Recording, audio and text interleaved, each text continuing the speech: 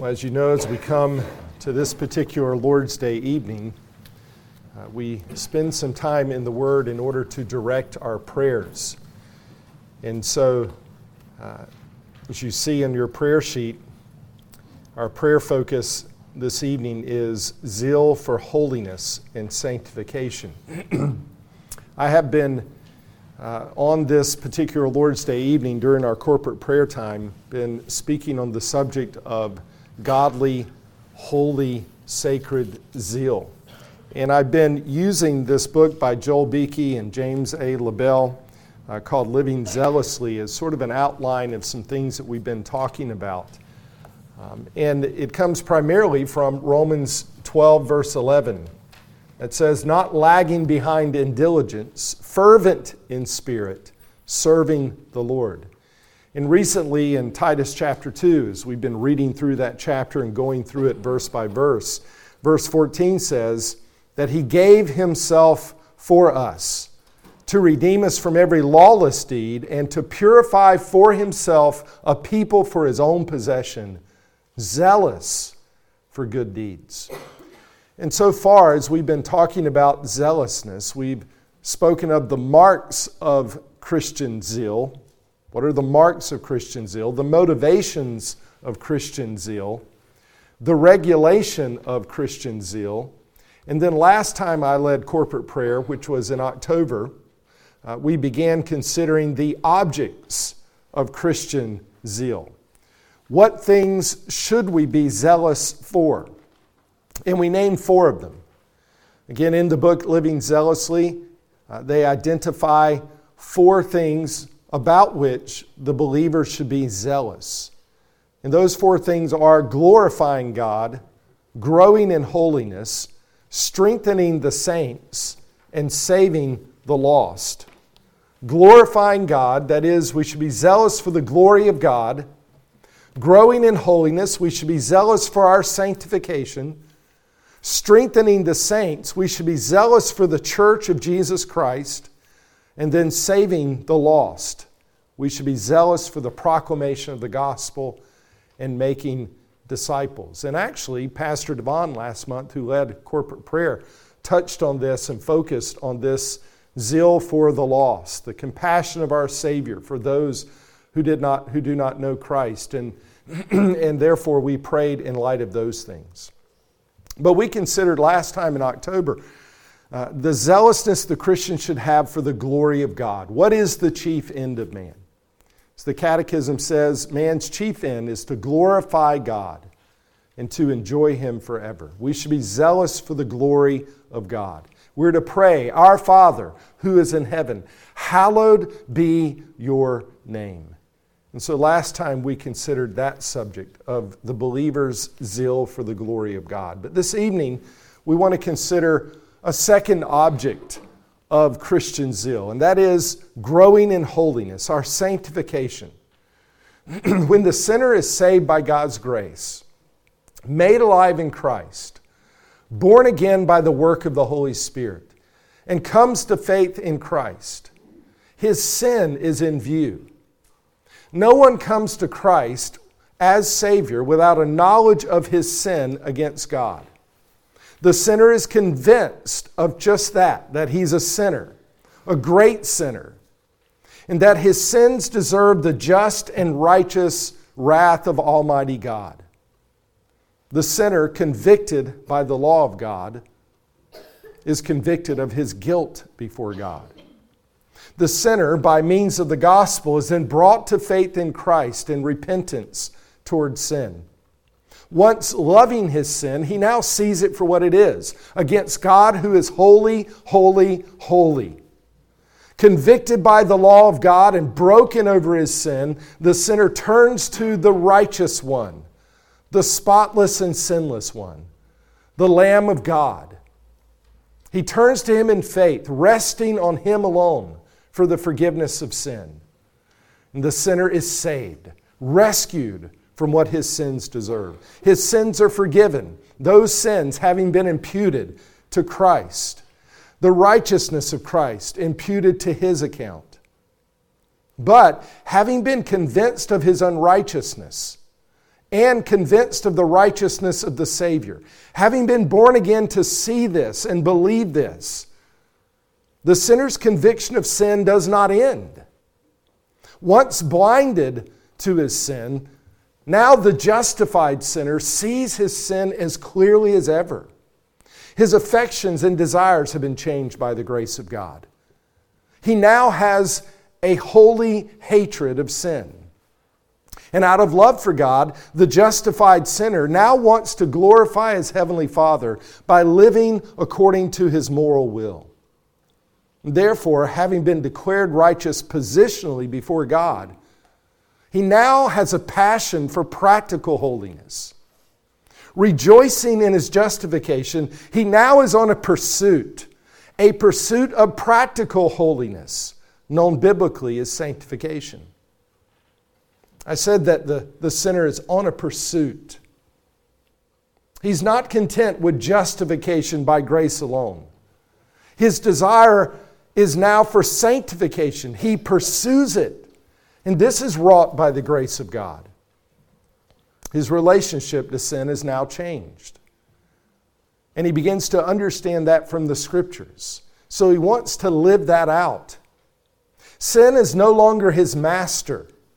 So he desires to live in light of the fact that he not only has been buried with Christ and united with the saving benefits of Christ's death, but he also desires to practically live in light of the truth that he has been raised with Christ to walk in newness of life. This is Romans chapter 6. We have been united with him in his death, burial, and resurrection. We have been raised with him that we might walk in newness of life. I remember, it wasn't quite maybe like with the passion of what you would see of Martin Luther, as we spoke of that earlier. But I remember with passion reading Romans chapter 6 as a young believer in college and in reading Romans 6, and now my eyes illumined by the Spirit to understand even more of the saving benefits of Christ, even more of the blessings, the spiritual blessings that I had in Christ. And reading Romans 6, wrestling with sin, I understood that it says that sin shall no longer be your master. And that I was to now stop presenting the members of my body as instruments of sin. And I had been freed by God's grace to now say no to sin and yes to righteousness. For I have been united with my Savior. And this changed really my Christian walk at that point. Gaining that knowledge of my union with Christ gave me even more of a zeal to battle sin and put it to death by the grace of God. As believers, we come to that knowledge, and our zeal for holiness doesn't decrease because of the grace of God, it increases.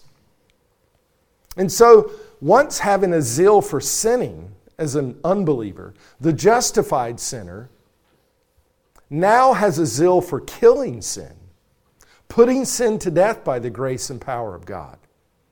Once having an appetite for sin, the justified sinner now has an appetite for holiness. And again, this is wrought by God. As it says in 1 Peter 2, verses 2 and 3, like newborn babies, long for the pure milk of the Word, so that by it you may grow in respect to salvation, if you have tasted the kindness of the Lord. So hungering and longing for the Word, the believer feeds on the Word. And this fans the flames of holiness even more.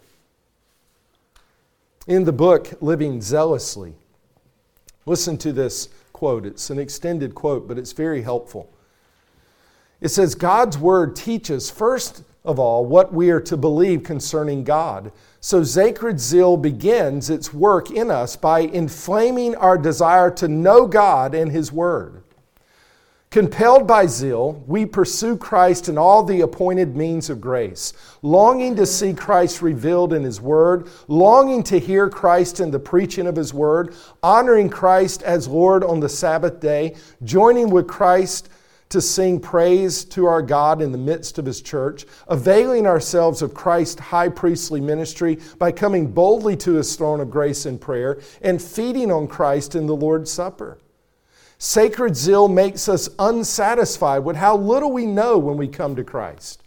It increases our desire to grow in the grace and knowledge of Christ, 2 Peter 3:18, and to mature from being children in the faith to becoming young men and eventually spiritual fathers, 1 John 2, verses 12 to 14.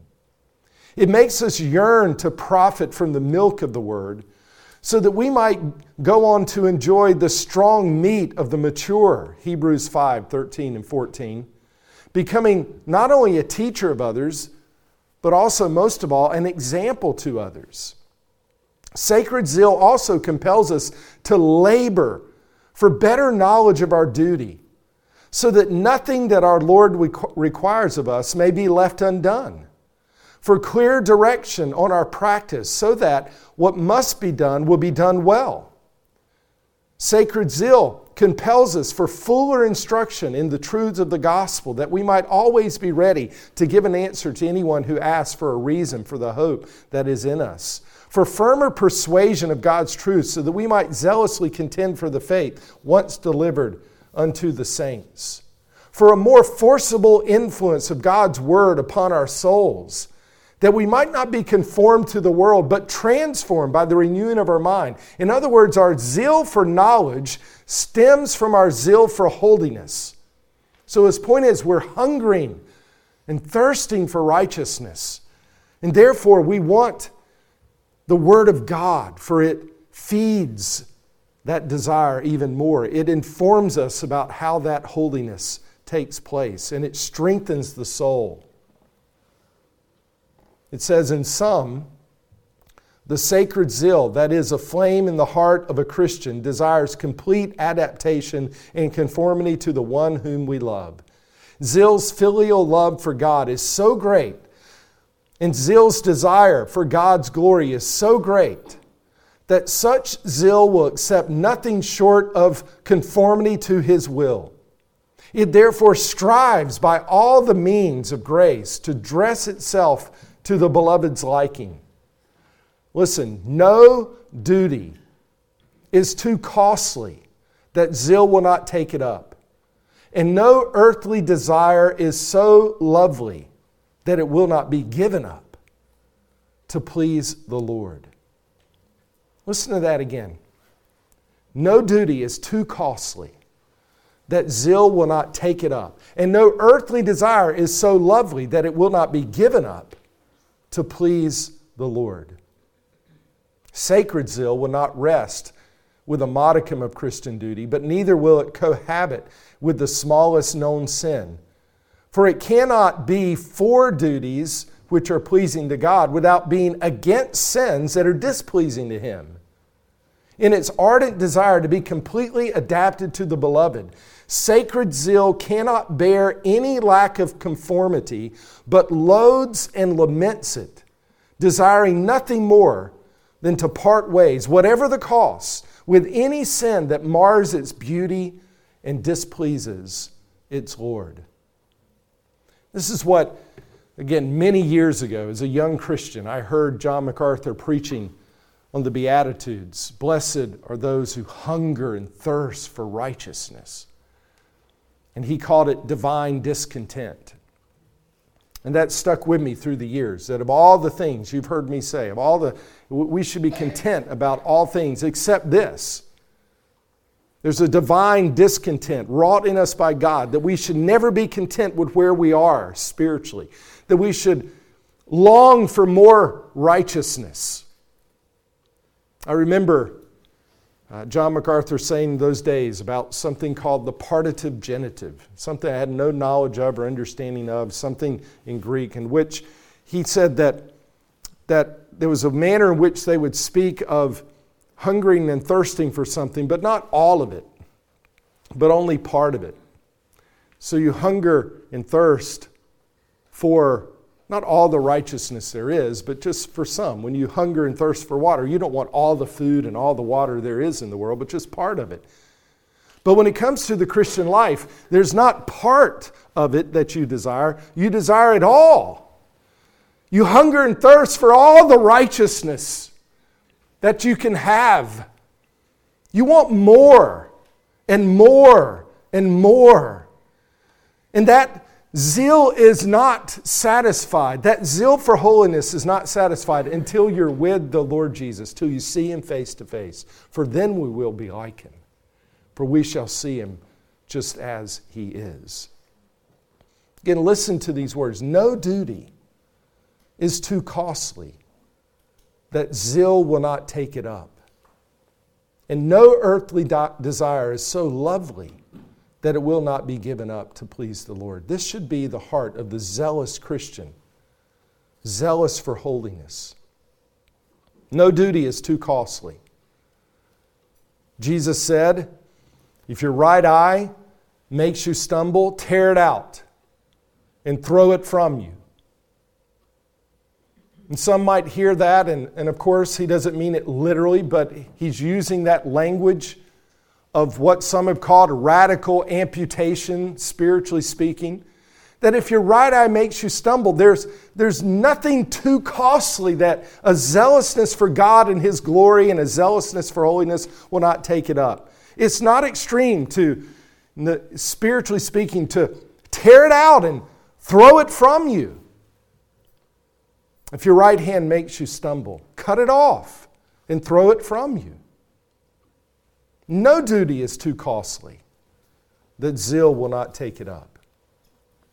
Jesus said, if anyone wishes to come after me, he must deny himself, take up his cross, and follow me.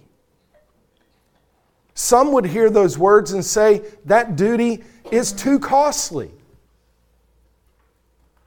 They wanted to follow Jesus for things other than what He came to grant to sinners.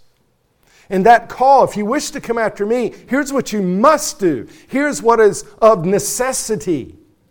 It's not an option. You must deny yourself. Some would say that's too costly. But for the believer, zealous for God, zealous for His glory, and zealous for holiness, denying oneself is not too costly. It is a delight. And you must take up your cross, Jesus said. Again, what did that mean? It means you must be willing to die. This is what it means to follow me. But the Christian says that's not too costly. Again, that's a delight. And there's no earthly desire that's so lovely that it will not be given up in order to please the Lord. Moses would say amen to that. For the Scripture says, by faith, Moses, when he had grown up, refused to be called the son of Pharaoh's daughter, choosing rather to endure ill treatment with the people of God than to enjoy the passing pleasures of sin, considering the reproach of Christ greater riches than the treasures of Egypt. For he was looking to the reward. Hebrews 11, verses 24 to 26. There's no earthly desire so lovely that it will not be given up. Moses was faced with the riches, the treasures of Egypt. And it was all his. He could be the son of Pharaoh's daughter, and he could continue in that position. It would mean power. It would mean prestige. It would mean pleasures that the world could offer, and the pleasures of Egypt, the sinful pleasures of Egypt. All those things were his. But in comparison to Christ, he would be willing to give it up. No duty is too costly that godly Christian zeal will not take it up. And no earthly desire is so lovely that it will not be given up to please its Lord. This was the Apostle Paul when he said, therefore, we have as our ambition, whether at home or absent, to be pleasing to the Lord. This is holy zeal. I want to please Him. I want to glorify Him. I want sin to be put to death. Again, in the book, Living Zealously, it says this: sacred zeal sees nothing more contrary to its enjoyment of God, communion with God, and conformity to God than sin. Sin is the enemy, the power in the world most opposed to God. Therefore, sacred zeal hates sin. Puritan John Reynolds said that sacred zeal, quote, looks upon sin as the greatest, foulest, worst of evils. Its aspect, therefore, toward sin is that of hatred. It hates the name and nature of it, the motions of it within, the temptations to it from without. Such opposition to it, that is to sin, is intimated and enjoyed in what we call in Psalm 97, verse 10, ye that love the Lord hate evil. The more you love Him, the more inclined you will be to hate evil. It stands in fullest contradiction to your Lord, to His will and law and glory. It is malignant to your soul, destructive to your delightful conversation with the Lord. And so Joel Beakey writes, zeal must strive to put off all known sin. For by God's grace, it will not strive in vain. In this we can find no better comfort and encouragement than the promise of God to sanctify us wholly by the abiding, mortifying, vivifying presence of His own Spirit within us. Listen to Ezekiel 36, verses 27 to 29. He says it should deepen our zeal to pursue conformity to God. For it shall be ours in the end. I will put my Spirit within you, and cause you to walk in my statutes. And you shall keep my judgments and to do them. And you shall be my people, and I will be your God. And I will save you from all your uncleanness. See, the promise of God in the new covenant is He puts His Spirit within us. He causes us to walk in His statutes. He is the source of that desire for holiness, that zealousness to put sin to death. This is the work of God. George Swinnock defined a godly man in this way: not by the absence of sin in his heart, but by his unequivocal aversion to the sin that remains there. Again, get this. What makes a man a godly man? We can't say what's simply the absence of sin. We always have remaining corruption. We still fall short of the glory of God. But a godly man is defined by his unequivocal aversion to the sin that still remains. It is our zeal to reflect God's glory in our own lives that engenders an aversion to all sin that we find in ourselves. And so George Swinnock wrote this: in a godly man's heart, though some sin be left, yet no sin be liked. In his life, though sin may remain, yet no sin reigns. His heart is suitable to God's nature, and his life is answerable to God's law. And thence he is fitly denominated a godly man. Listen, a godly man is one who has an aversion, a holy hatred for sin. And so he is at war with sin. He fights against sin by the grace of God. He lays hold of the promises of God in the new covenant. He lays hold of the truths that the Spirit of God indwells me, and the Spirit of God is at work in me to accomplish this work of sanctification. God is at work in me both to will and to work for His good pleasure. And so a godly man is not one who is without sin, but one who is battling sin, who hates sin. Then he be called a godly man. We just sang, when I survey the wondrous cross, on which the Prince of Glory died, my richest gain I count but loss, and pour contempt on all my pride. The root of all sin being pride. At the cross, we have a holy aversion against it. We pour contempt upon it. Forbid it, Lord, that I should boast. Save in the death of Christ, my God, all the vain things of the world. All the vain things, all the sin that charm me most, I sacrifice them to His blood. I've been crucified with Christ. Nevertheless I live, yet not I, but Christ lives in me. Christ loved us and died for us. And so we sing, see from His head, His hands, His feet, sorrow and love flow mingled down. Did e'er such love and sorrow meet, or thorns compose so rich a crown? So the response of the Christian is, we're the whole realm of nature mine. That were a present far too small. Love so amazing, so divine, demands my soul, my life, my all. Everything. A zealousness for holiness, to please the Lord in all respects.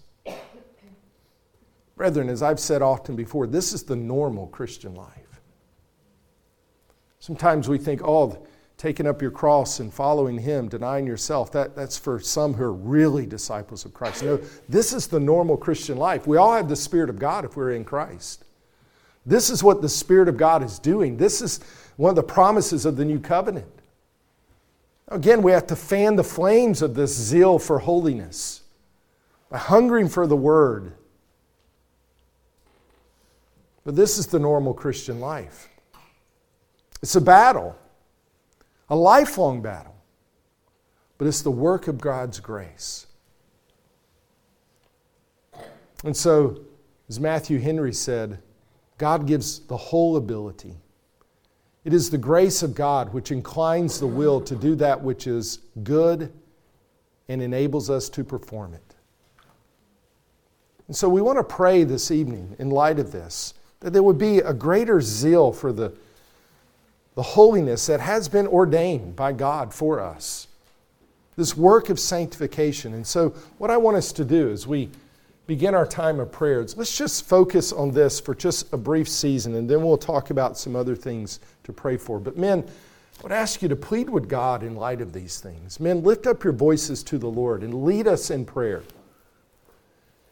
Go to the throne of grace and let us plead for a greater zeal for holiness, a greater hatred of sin, and sanctification among the people of God to the glory of our Savior. Men, let's bow our heads together, and all of us, as we hear these things, and please pray so that we all can hear you, and let's intercede for one another in this regard and pray in light of these things. Father in heaven, we thank you for the work that you have done in us. Not only for us, but in us. Thank you for the Spirit who indwells us.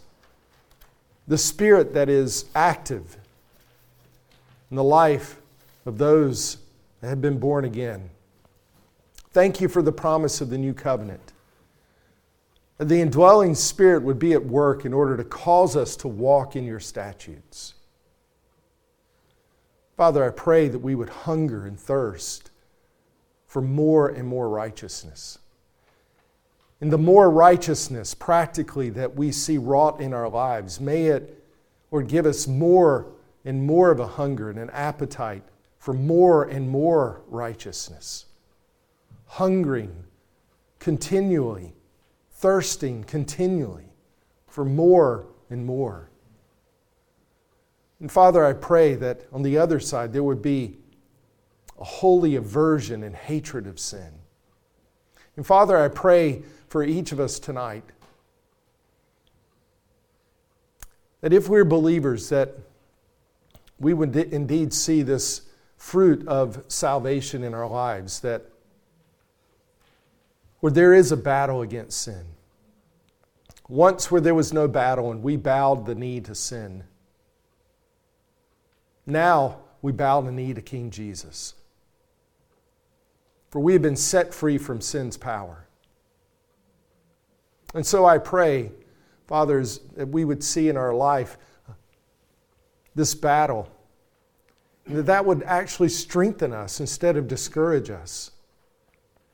That it would strengthen us and cause us to, Lord, have assurance that the Spirit indeed indwells us, for we have a hatred of sin and a desire for holiness, and that there is a battle.